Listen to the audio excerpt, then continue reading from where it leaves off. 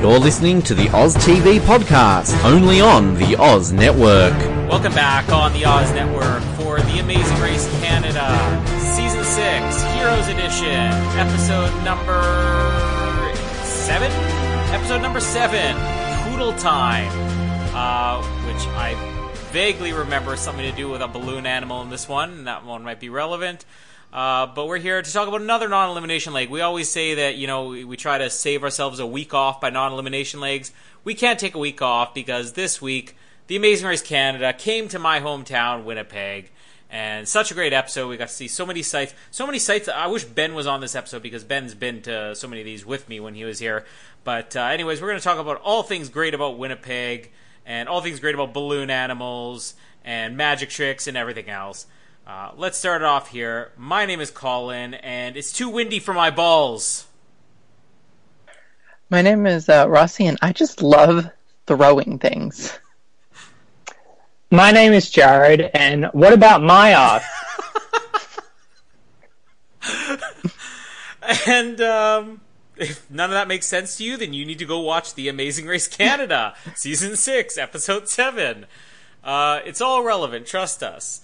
This is, I believe, the second time that Amazing Race Canada has come to Winnipeg. I know that they did in Season 2, I believe, because that was the one where the Olympic gold medalist hockey players, Natalie and Megan, had the worst hockey performance in reality show history by, I think, taking 90 shots on net. You just wanted to drag the hockey girls. I had to. And you know what? It's sad because I saw them play live here back in, I think it was December. We had an exhibition with Team Canada against Team US. So I should be a little more kind. And more kind because we're going to talk a lot of great Olympian stuff here this week. And we got a better Olympian on the show this year, regardless of the performance this week. But anyways, we're here in Winnipeg, and the teams go from Toronto to Winnipeg. And I always love when... it makes more sense on an international Amazing Race. The teams will get excited, like, as they're getting their clue, where they're going next. Take the next flight to Bali! Or the Bahamas! Or something like that. And it's just weird on Amazing Race Canada, where it's like, fly to your next pit stop in Winnipeg! And they're so excited. I'm like, I live here. Nobody's really excited to be here. I should say Winnipeg is actually I think it's a decent city. I live here. I would know. But interesting history lesson here already is that Winnipeg is apparently originally was a rail city, which makes total sense because I was talking this past week with people at work because they were saying like, oh yeah, Amazing Race Canada is going to be in Winnipeg this week, and I was mentioning how last time, they just ended the teaser for, in the next episode we go to Winnipeg. This is season 2, and they just showed teams stuck at a railway crossing, which is like happens to every Winnipegger pretty much on at least a weekly basis, probably multiple times a week. You just get stuck at rail crossings, so it wasn't a surprise to me that happened. Greatest scene of the episode here, I'm going to put it right out there. Martina hailing a cab with her rape whistle. And what I think happened here was that some other car stopped. Am I right? Is that what it looked like? Like it wasn't a cab because it says, no, keep driving. So it wasn't actually a cab, but I'm just envisioning in my head like somebody seeing a girl blowing a rape whistle, and they just pull over and jump out of their car, and they just jump Phil and tackle him to the ground. Get away from her! Like, that would have been the best. That's what I imagined the scene was going to happen if she didn't send him away. But anyways, the first challenge here at the Canadian Museum for Human Rights, or the National Museum for Human Rights, I never know the name of it. But this is pretty much now the biggest tourist attraction in Winnipeg. They spent billions of dollars developing it, and Ben, who of course co-hosts many of our other shows here on the Oz Network, including the greatest bad podcast of all time, The Room recap last night with me and Rossi.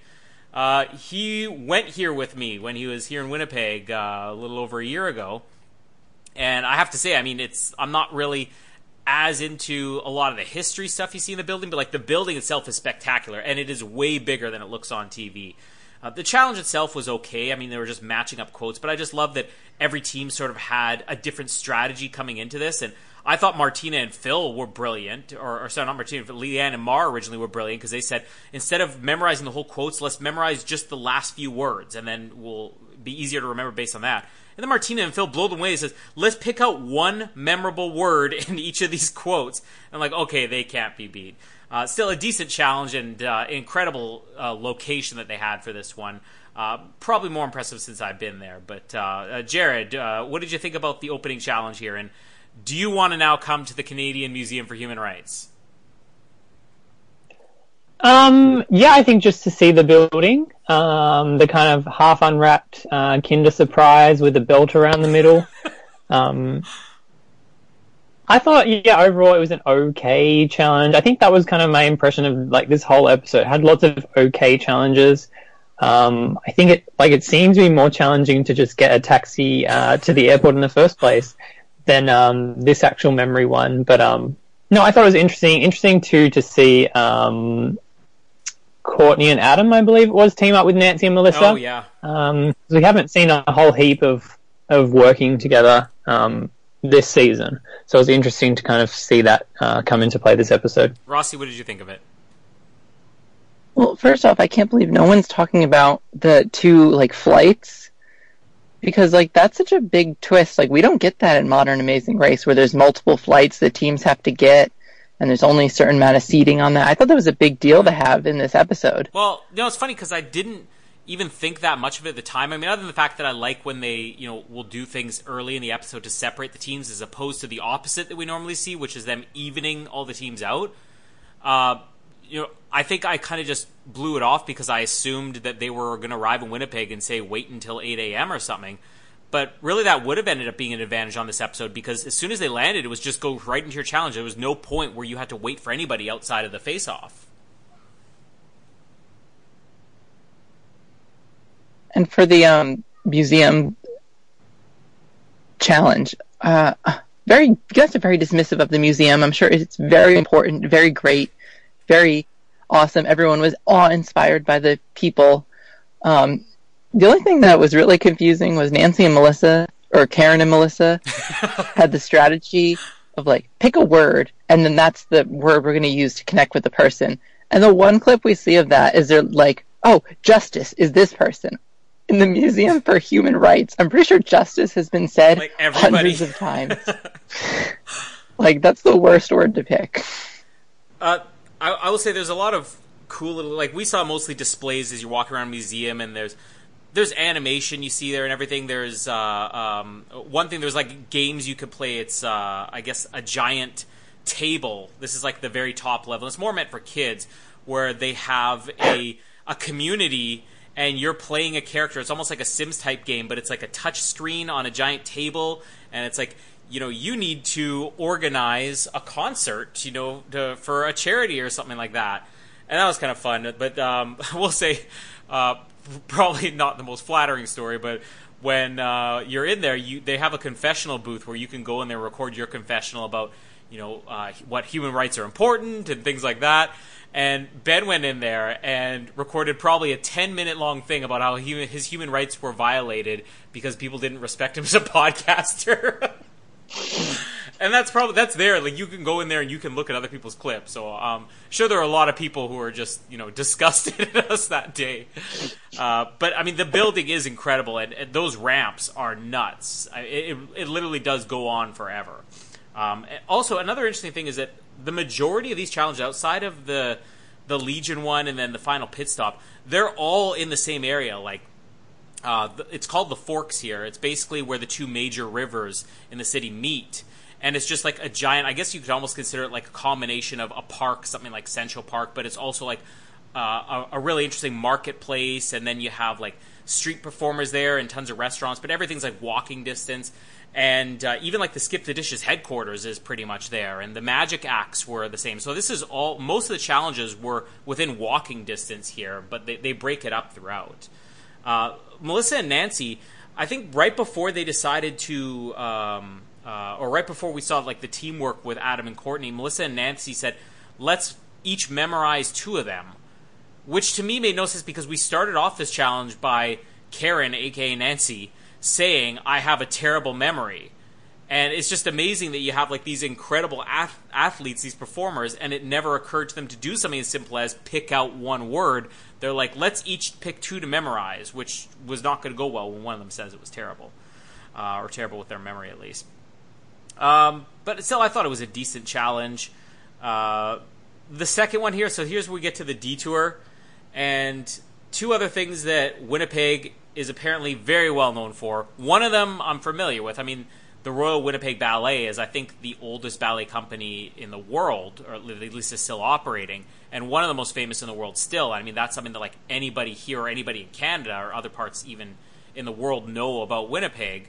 That was a natural one. It is another dancing challenge, which I found interesting when they previewed this episode. Like if you followed like the Amazing Race social media feeds and everything, a lot of people commenting that they're tired of the dancing challenges. Some people were speculating that the dancing challenges may come into play like during the final challenge, where you have to remember. Sometimes it was like, I can't remember which season it was, you have to remember the flower that each of the people who checked you into the pit stop were wearing, or one of the ones for Canada was like you have to match up the flags of the provinces or something like that.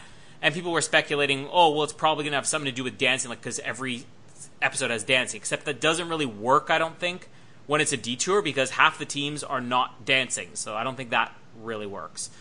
But the dancing one I thought was okay. I mean, the only standout moment for me really was Adam having to wear a thong, which was amusing. Or sorry, was it? Or was Taylor? It was the other Courtney's Adam, the other Courtney's Adam Taylor.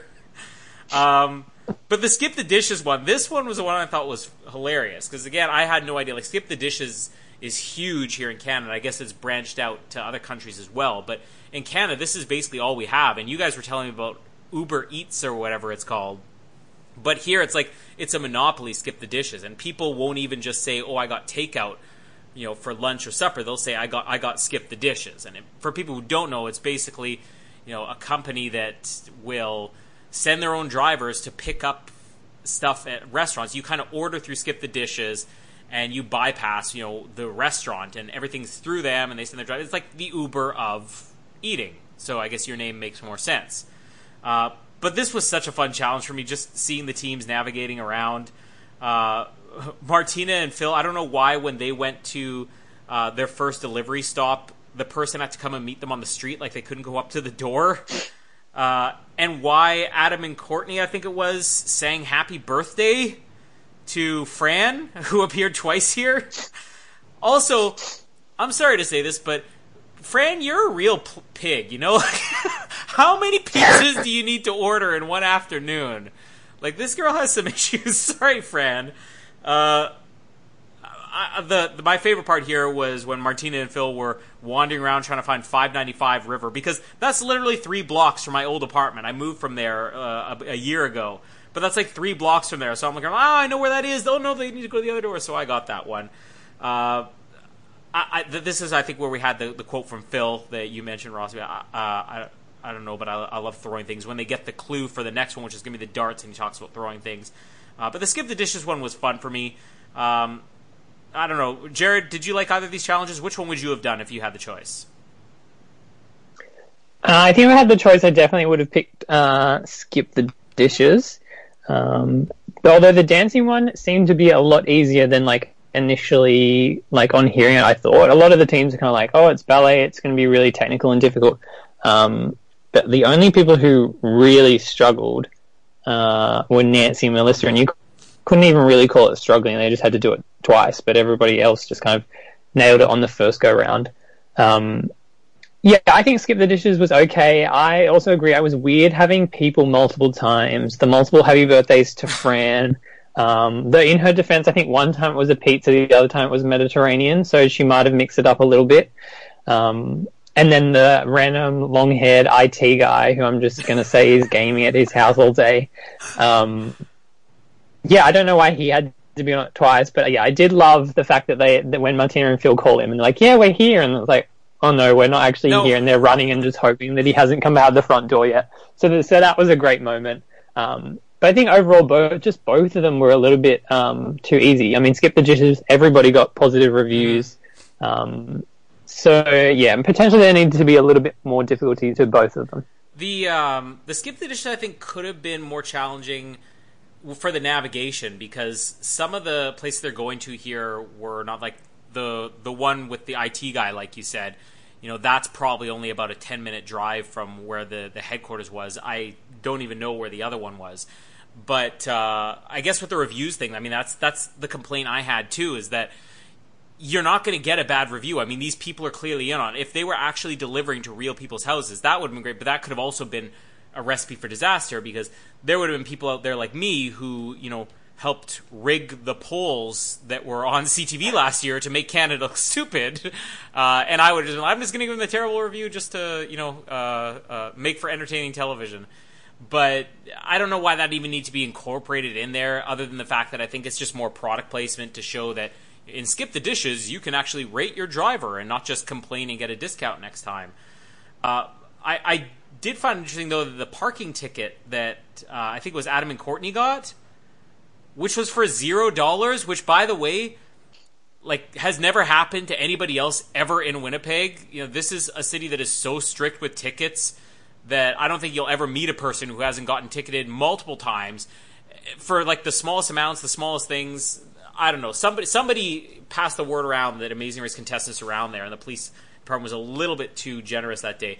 Also, I also want to mention here the Taylor and Courtney thing, where he's basically saying, "Don't make me do ballet. I am not flexible." And she's like, "Dance, dance, dance, dance." And he's like, "All right, I guess we're dancing." We know who's the boss of that team there. Rossi, which one of these challenges would you have done? Did you enjoy either of these?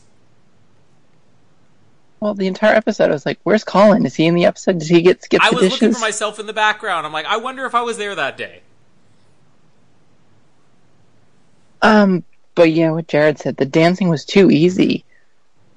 It's the Royal Winnipeg Ballet. We've had challenges where people are just doing, community theater or whatever, and they're having to do it 6 or 7 times. This should have been the hardest dance challenge they had.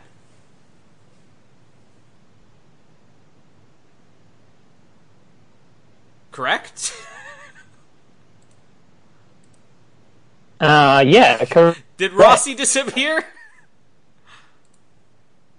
Rossi disappeared. I'm just Jared. Yeah. You now assume the assume the role of Rossi. You're going to answer for him now. Okay, I'm going to point out a major pet peeve that's made me irrationally angry at the ballet challenge. Was the guy giving the clue when they completed the challenge said, "Congratulations, you got it."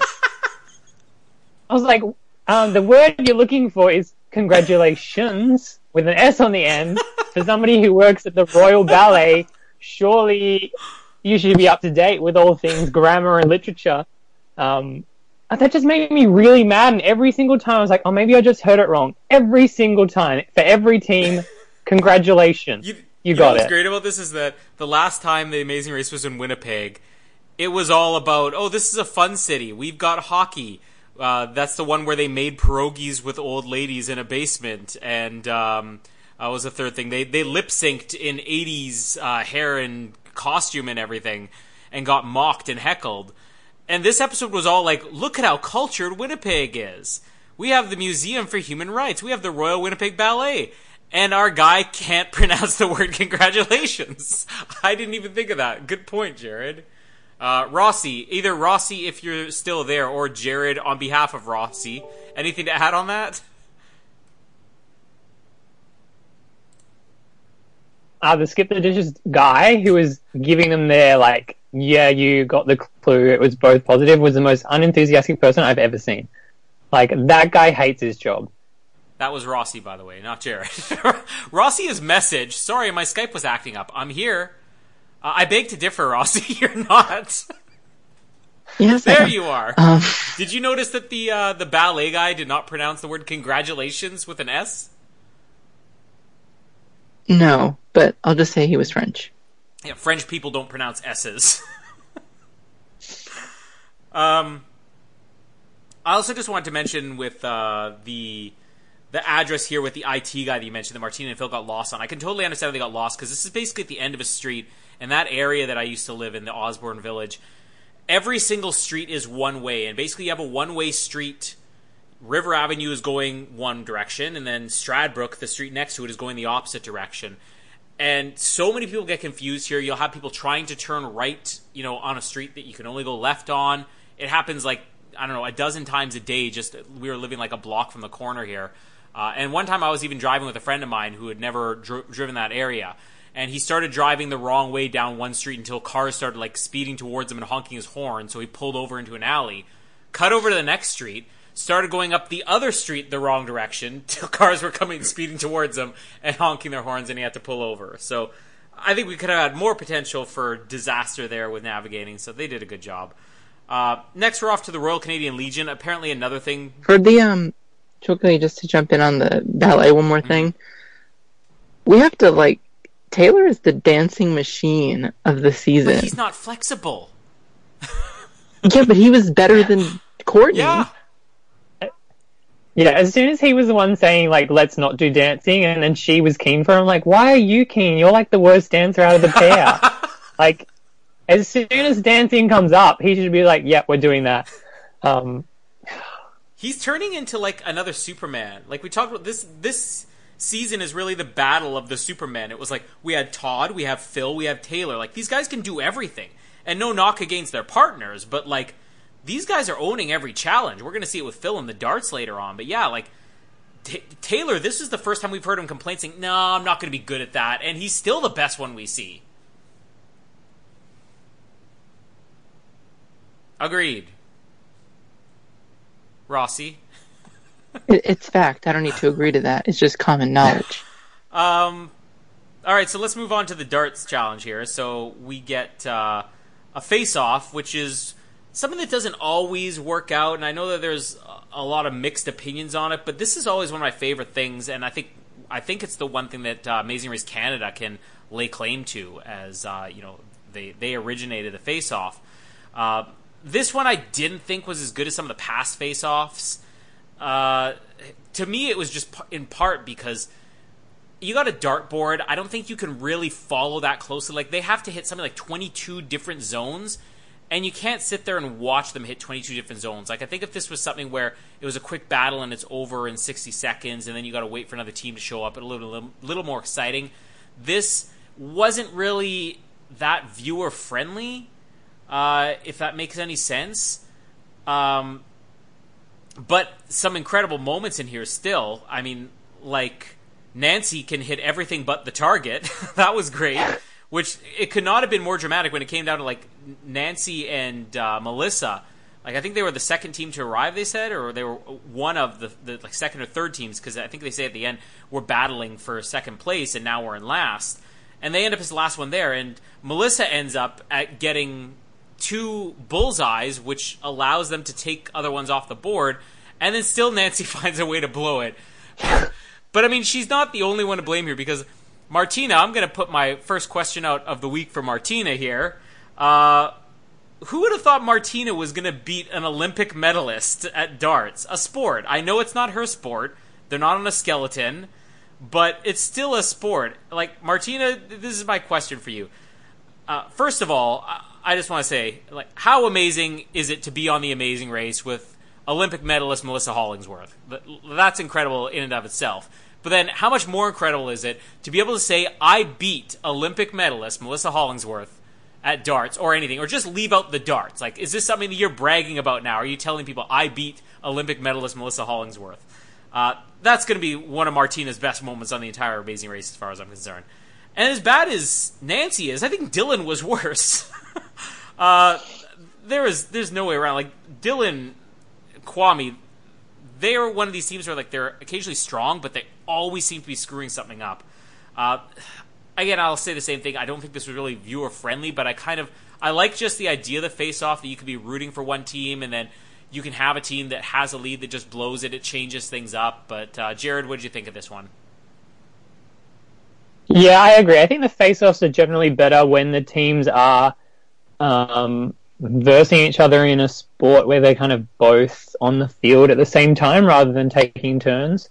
So yeah, I think just the whole taking turns, I agree, it wasn't super TV friendly. Like, they put up the little like diagrams to show where they were meant to be aiming and what they had left, but I just thought it did kind of drag a bit. But some of these teams, like, they need to learn that they're throwing a dart, they're not pitching a baseball, because some of the, like, the backswings on the throw, I'm like, you're not trying to throw this dart through the board, through the wall. Like, I'm just imagining how much, like, the Amazing Race is finished there, like, they need to offer them a donation to get their walls fixed and repainted, because surely there would be damage from that challenge. Have you ever played darts, Jared?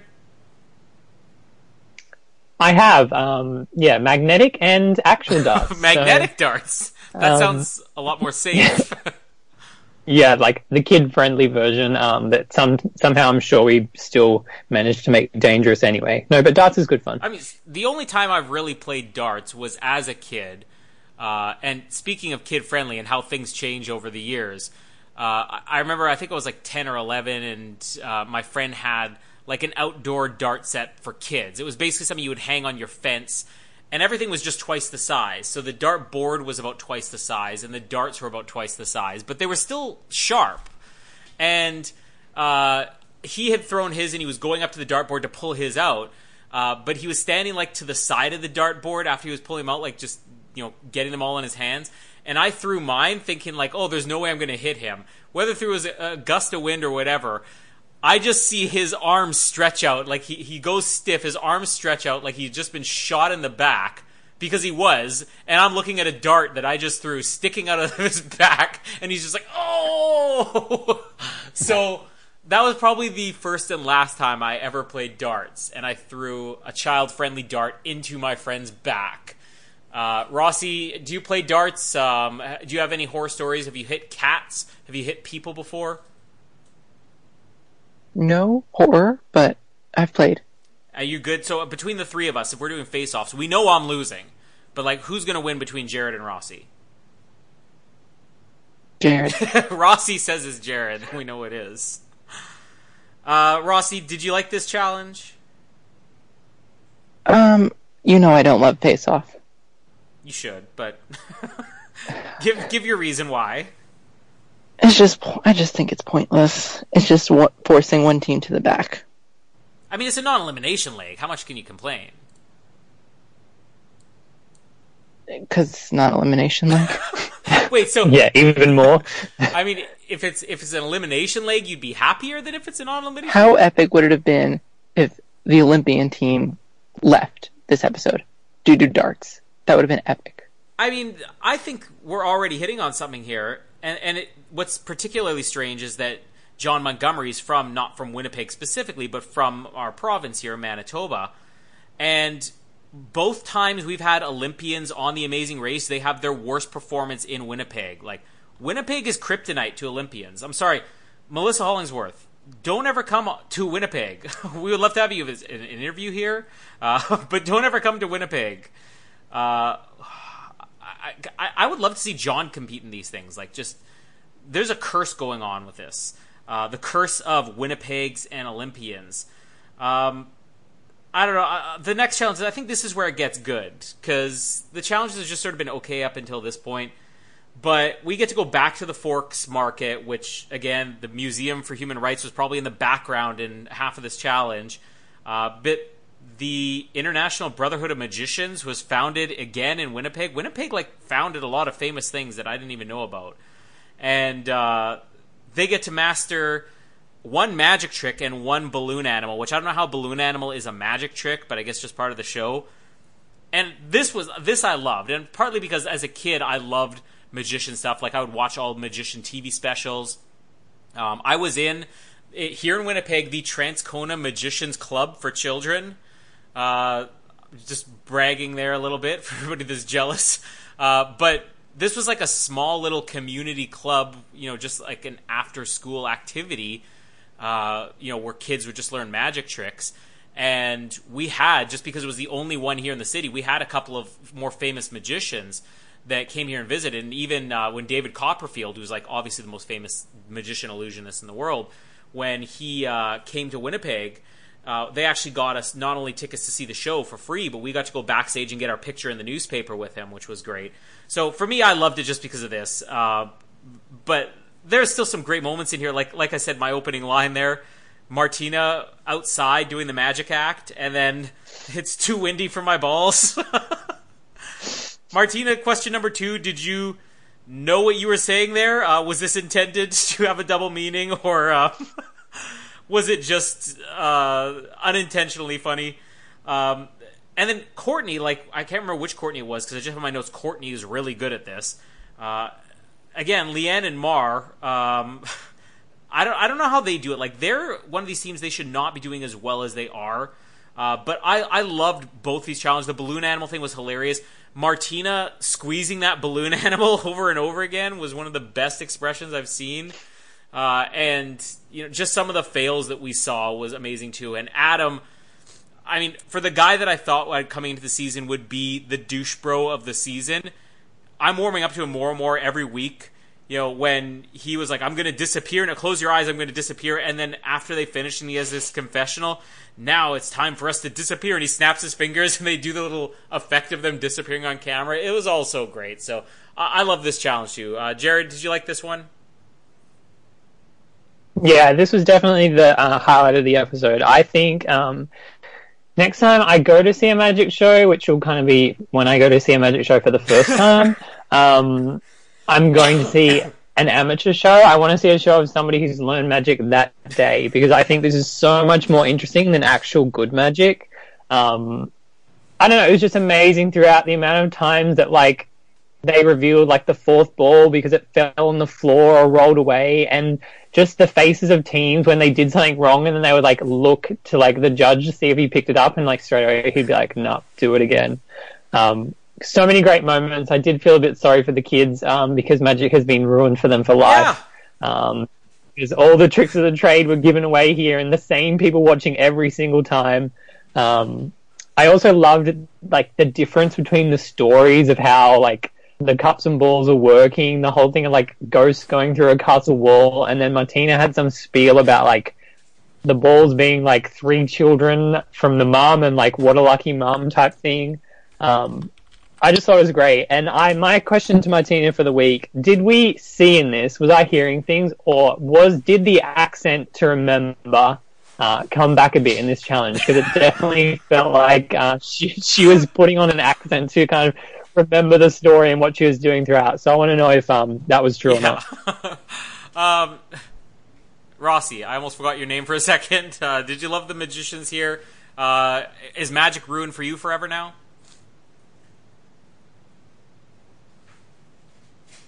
Rossi's gone again. Jared, you want to answer on behalf of Rossi again? I'm just going to say that magic is not ruined for Rossi. He has a whole new appreciation of magic. While we're waiting for Rossi to come back to us, Sorry. Rossi, magic. Yeah, I disappeared. The magic challenge, I think I figured out the problem with the episode. And it was the fact that nothing was really interesting to watch. The darts is just throwing, and then the magic is tricks that we were explained beforehand. And so, I had a problem with the challenge because I couldn't quite, I already knew it was going to happen, and then when they did it again, and again, and again, it was a little predictable, but, we got so many great moments with all the humor in it, the balls dropping and rolling, and Phil, when he asked the kid, are you excited to see the magic act, or Taylor or someone said it? And he no. It was just okay. And the fact that they had to go inside because it was windy, not a foresight in that challenge. It was just some funny bits. Dylan getting a magician's assistant at the end of it. It is also well, Jared brought up a good point too, that they all have the different stories, but we don't see them being told you need to come up with your own story. Were they all told something different when they were explained this, or was this something that they improvised, or was this and there's another question, is this something that you came up with on your own to tell your own story? Is that part of the act you had to come up with? As far as the win goes, again, that's another one of the things that I think most people here from Winnipeg are going to be laughing at. That's the most Winnipeg thing since people being stuck at a railway crossing. Because especially in the downtown area, I mean, I think Winnipeg's reputation is like what Chicago is in the United States of being the Windy City. Winnipeg is kind of the Windy City of Canada. So I was just watching that thinking like, oh, that could have been one of four, I was going to say 400 days a year. let's say more like 300 days a year. Winnipeg is not the math capital of Canada, by the way. So after this, they get to go to Assiniboine Park. Now, so far, just for those counting in for Ben, who unfortunately is not watching The Amazing Race, but should be, our count for places that Ben has been in this episode is the Forks Market, where the Magic Acts took place, the Canadian Museum for Human Rights, and 3 blocks from my apartment. So 3 places Ben has been to that the Racers of The Amazing Race have been to. Good job, Ben. Assiniboine Park, someplace Ben has not been to, but this is, I guess, the big real park, like an actual nature park you're going to get here in the city. I do like 3 half marathons a year, and one of them starts and finishes here. I'm very familiar with the park, and being able to find a place like where to enter this park is the toughest thing. So it was understandable when teams started getting lost here trying to find the entrance to it, and I go there all the time. Jamie and I actually got our engagement pictures taken in Assiniboine Park here. The only place we didn't get our pictures taken in the whole of Assiniboine Park was this sculpture garden. And again, I'm there all the time. They do like free movies in the park every single summer. Like I can't even count how many times we're there each year. And I don't think I've ever actually seen this sculpture garden. So Martina, when you and Phil come here to Winnipeg, you can show me the sculpture garden. But this is where they finally check in. And one thing I noticed here that was interesting, not at the pit stop check-in, but as they were checking the pit stop, it occurred to me that John, and this is going to sound like conspiracy theory, he never introduces the person at the pit stop. But has anybody else picked up on the fact that throughout all the challenges, he's always saying, this person will give you your next clue, and he's giving the name of the person, like, John will give you your next clue. What was the name of the one this week? I can't even remember the name. Lisa. It was the veteran. Lisa, Mike, Johnny, Denny. They will give you your next clue. I'm going to put my thinking cap on here, and I do think that the final task will have to do with all the charity stuff they've been doing. The guy mentioned who was the veteran at the Legion thing, and then the food donation guy who gave them the clue at the bread, giving out the donations for the bread homeless people. And so I think those challenges for the Heroes Edition are going to be the key kind of tie-in event because they all had to do them. All right, so the audience's theory was it's going to be, having to remember all the dancing challenges. I shoot that one down. I think possibly the final challenge could have something to do with the names of the people, but again, that's something that John's giving the audience. He's probably not giving it to the teams. I think Rossi's onto something here. Jared, do you have a better theory on what the final challenge is going to be? Like, what are we seeing every single episode or among a lot of the episodes that could factor into that final challenge? I think it gives one team an unfair advantage, but probably like the locations where Adam and Courtney have kissed throughout the season. And then they have to put those in order for the legs. I think that's probably where we're heading with this. Was anybody else afraid that Adam and Courtney, after winning the Magician's Challenge, like they were just going to start dry humping or something like that in front of the kids? Like, I didn't think they would go that far. Not literally. Get your mind out of the gutter. I'm not thinking literally that's what they were going to do, but like, they would have been all over each other. Like, there are kids present here. Take it easy. But they didn't, like... Disgusting Winnipegs. the disgusting minds Winnipeggers. But, I don't know, this is 2 episodes in a row where they're keeping their hands off each other. Like, there's trouble in paradise, or somebody had a discussion with them about, family ethics. We'll go through all the teams here. We're not going to give our opinions on every single one, but obviously this is a non-elimination leg. Just before we get to the teams, I want to give a plug here, or thank you for another plug. First of all, we'll get to Martina's questions of the week here, or the answers to last week's questions of the week. But... by the way, I don't know if either of you noticed, but we got an answer from Phil as well this week, so we're catching up.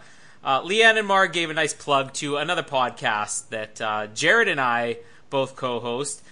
Did you catch this? Or this wasn't Leanne and Mar, but towards Leanne and Mar, when John Montgomery, Olympic gold medalist, said, Leanne and Mar, you are off the podium. Listen to Off the Podium on iTunes, Stitcher, wherever else you download your podcasts.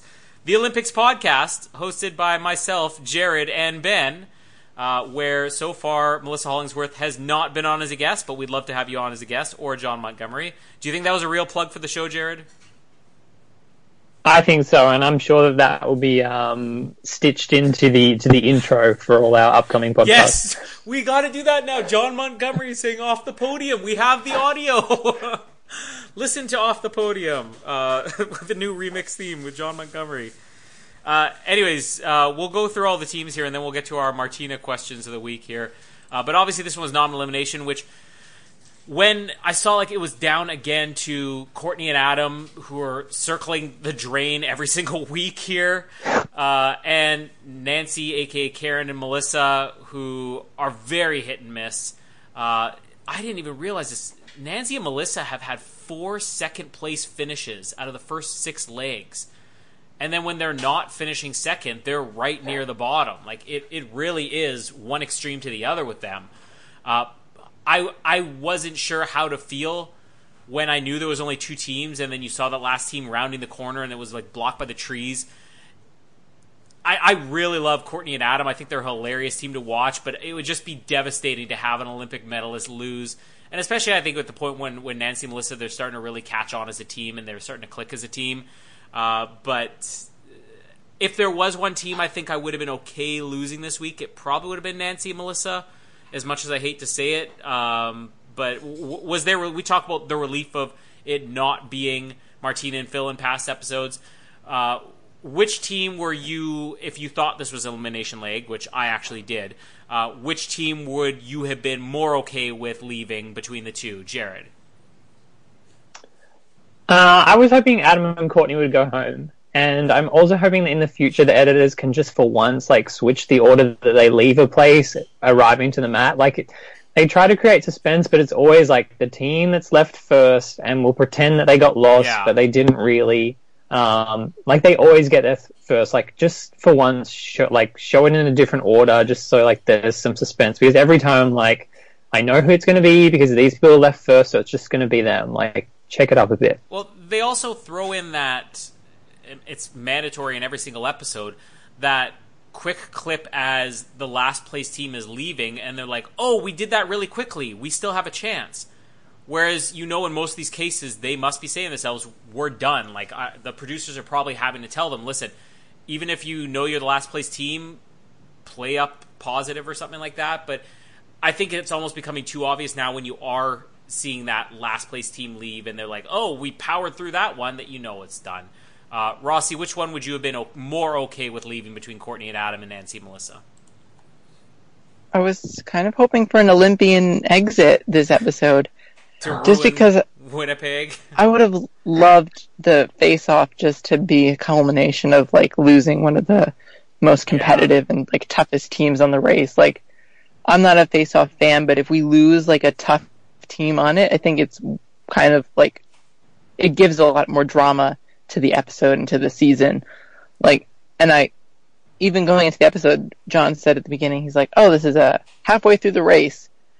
And like, as soon as he said that, I was like, oh, well, this is obviously an elimination leg. So going all the way through, I was like, wow, we just lost the Olympians on a face-off. Or Olympian and barrel racer. Yeah. They're not both good, but I mean, I'm sure she's competed in the barrel racing Olympics or something like that, if that's a thing. Jared, I mean, Rossi doesn't really like the face-off. I kind of like the face-off. Where are you in there? Are you in the middle, or are you siding with one or the other?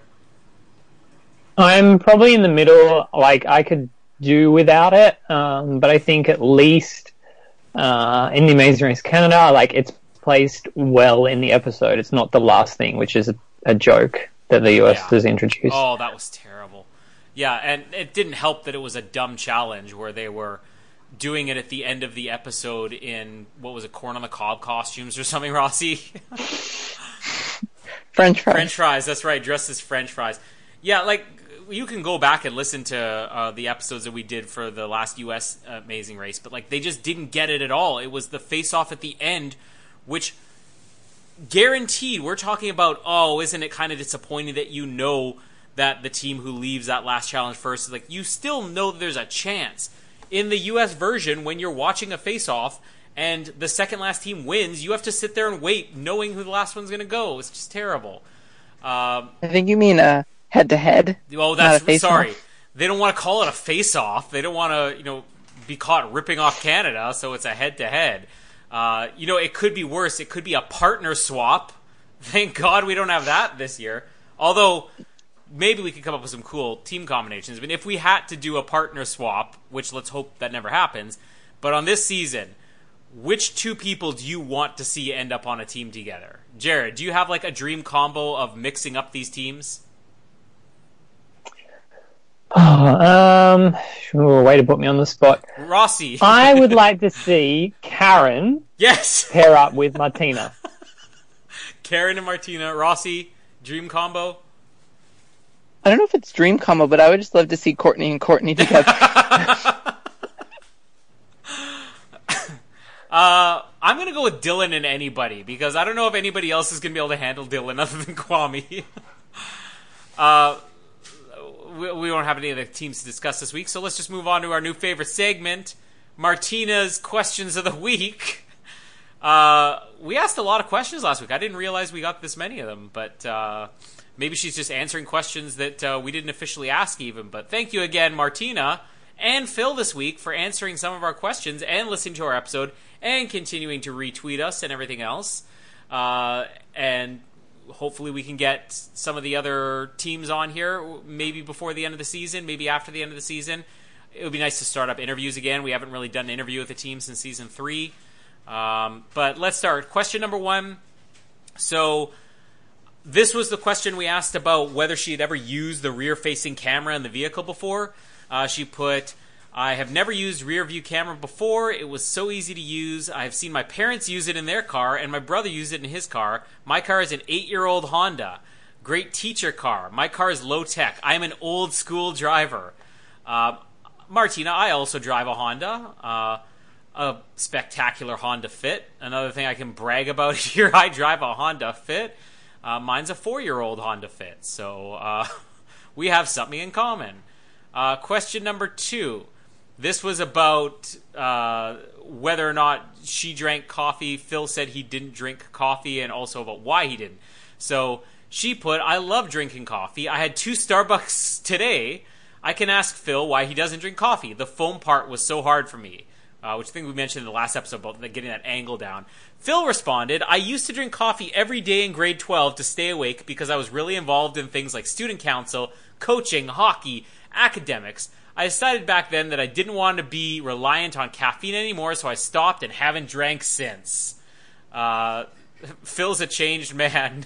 He's sober now. No more caffeine. But I love that even in grade 12, he was still Superman and Phil could do anything. Like, can we have, I don't know, a hockey coaching challenge in this, an academics challenge? Like, some of these are bound to come up. We got our ringer challenges, right? Whose question was it about the latte art? I think this was just a generic one about the latte art. She answered, it took us a long time to make the latte art, or saying how long it took. Maybe a lot of coffee in the bucket. Can't remember, but we finally got it.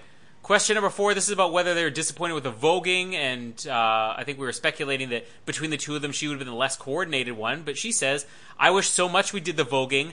I wish we did the dancing challenge in Toronto. It looks so much fun. I take dance classes like hip-hop and ballet. I love dancing. There's lots of exclamation marks. Jamie's destroying things in the background. I apologize. At least she's not sneezing, right? That's what we usually get with her. Question number 5. This is about her public transportation experiences. I take transit when I go downtown with friends on weekends. I just want to say I avoid public transit at all costs. I walk to work even when I don't have to. I hate driving too. But I lived, I don't know, about 10 kilometers from my work before. And Jamie and I worked in the same building but started at different times. I would choose to walk 2 hours to work so I didn't have to take a bus. So that's how much I hate public transportation. Question number 6. This obviously went along with the other one. She says, I am so upset I missed out on voguing. I love Madonna.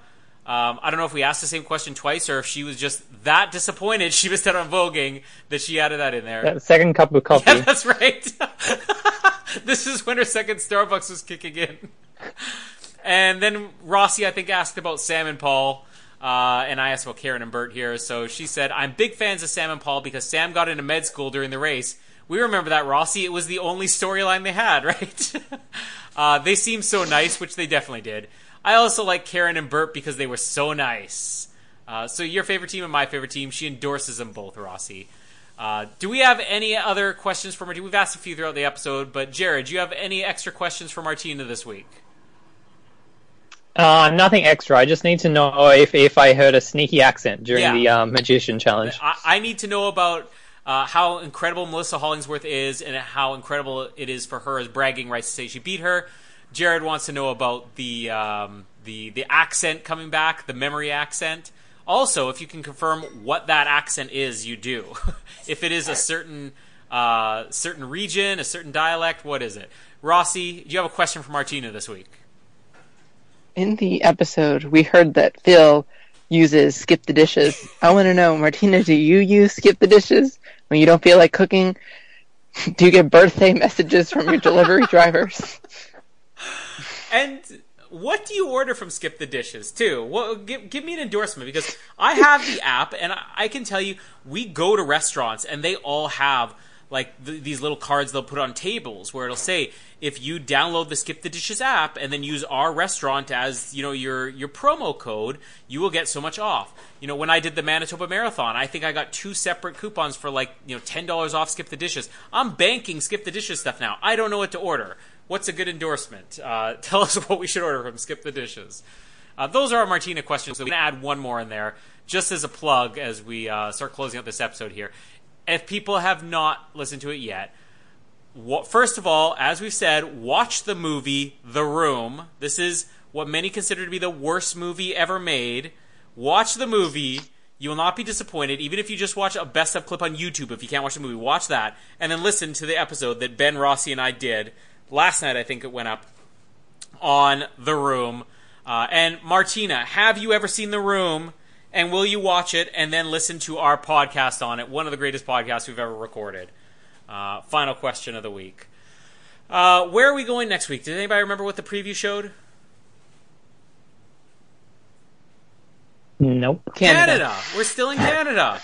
Now, it is released now that Mexico, I guess, is going to be the other country we're going to leave for.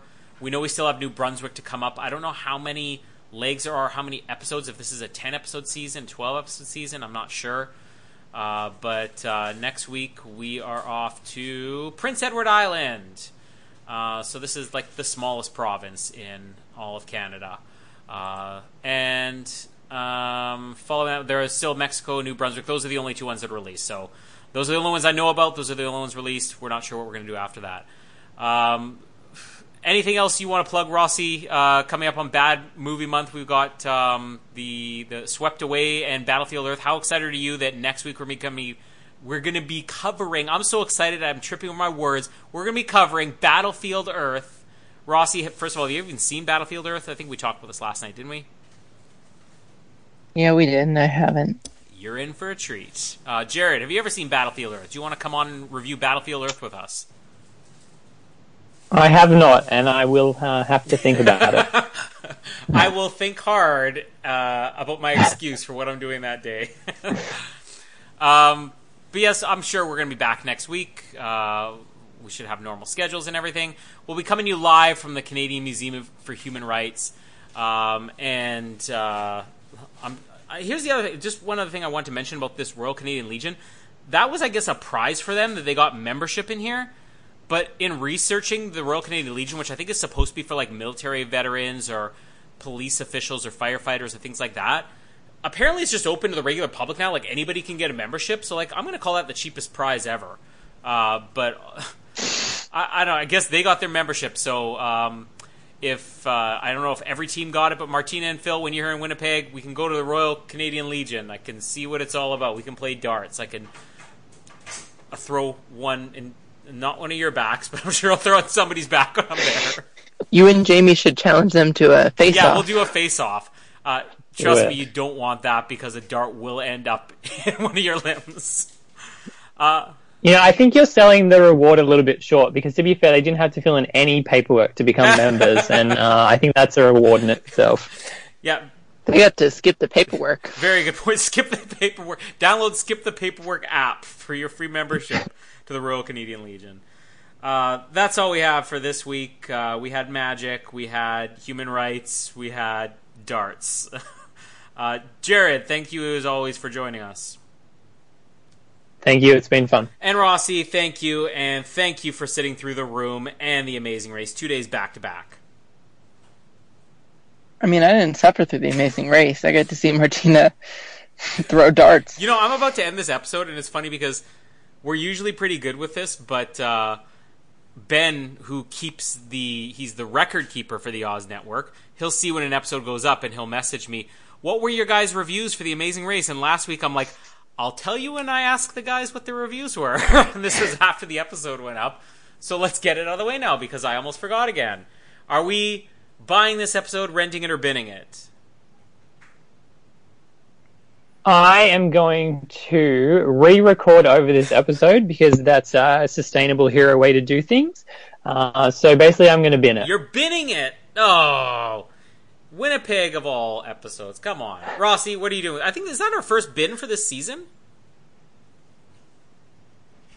Nobody else has binned yet, have they? Jared, what's wrong with you?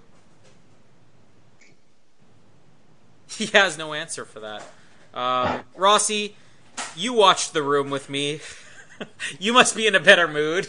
Are you buying this, renting, or binning it? Well, I want to bin it just for the fact that they were in Winnipeg. No, I think I'm going to rent it just because I do think it was kind of like a bin episode because of all the letdowns. But I think some of the funny moments, like when Taylor had to try on the tights and like all the mess ups at the Magic Challenge made up for it. So I'm just going to rent it because I think it was pretty decent. Yeah, I think for me, as opposed to a lot of the episodes that we've been complaining about where the challenges got progressively worse throughout the episode, I felt in this one they got progressively better. And so yeah, I'm gonna rent this one too. I don't think it's buy with. This might be the first episode where nobody has bought it. It's also the first one we've binned. Thank you, Jared. But I mean, there's a light at the end of the tunnel. We're going to Prince Edward Island next week. Just on a side note, has The Amazing Race ever been to either of your hometowns? No. What's the closest they've been to you, Jared? What's the closest Amazing Race? Does the Amazing Race Australia go to Australia, or they just travel to like nearby countries like Malaysia or something? No, the Amazing Race Australia went out of the country a lot. I mean, the closest anybody's probably ever got is Sydney Harbour. So that's probably 50 minutes away. Rossi, what's the closest you've had for Amazing Race coming to you? New York. I mean, how close is that in proximity? Do you look out your window? Oh, just a 2-hour walk. 2-hour walk. So, every morning for me. Okay. It's doable. All right, then I have one up on you guys, so stop trashing Winnipeg, okay? We have human rights here. We have ballet. We're cultured. We have Skip the Dishes. Honestly, but we can't say congratulations. We can't say yes. $0 ticket parking. That's right. Tickets. We don't charge for tickets, and we can't say congratulations. No, you just waste the paper for the ticket. Which costs more than $0. We're in debt for that ticket. I hope you're happy, Adam and Courtney. We should wrap this up. We will see you next week. Thank you again, everybody, for joining us. My name is Colin, and congratulations. Thank you for listening to the Oz Network. Don't forget to subscribe to get new episodes delivered to your speakers every week. For more information, hit us up at theoznetwork.net.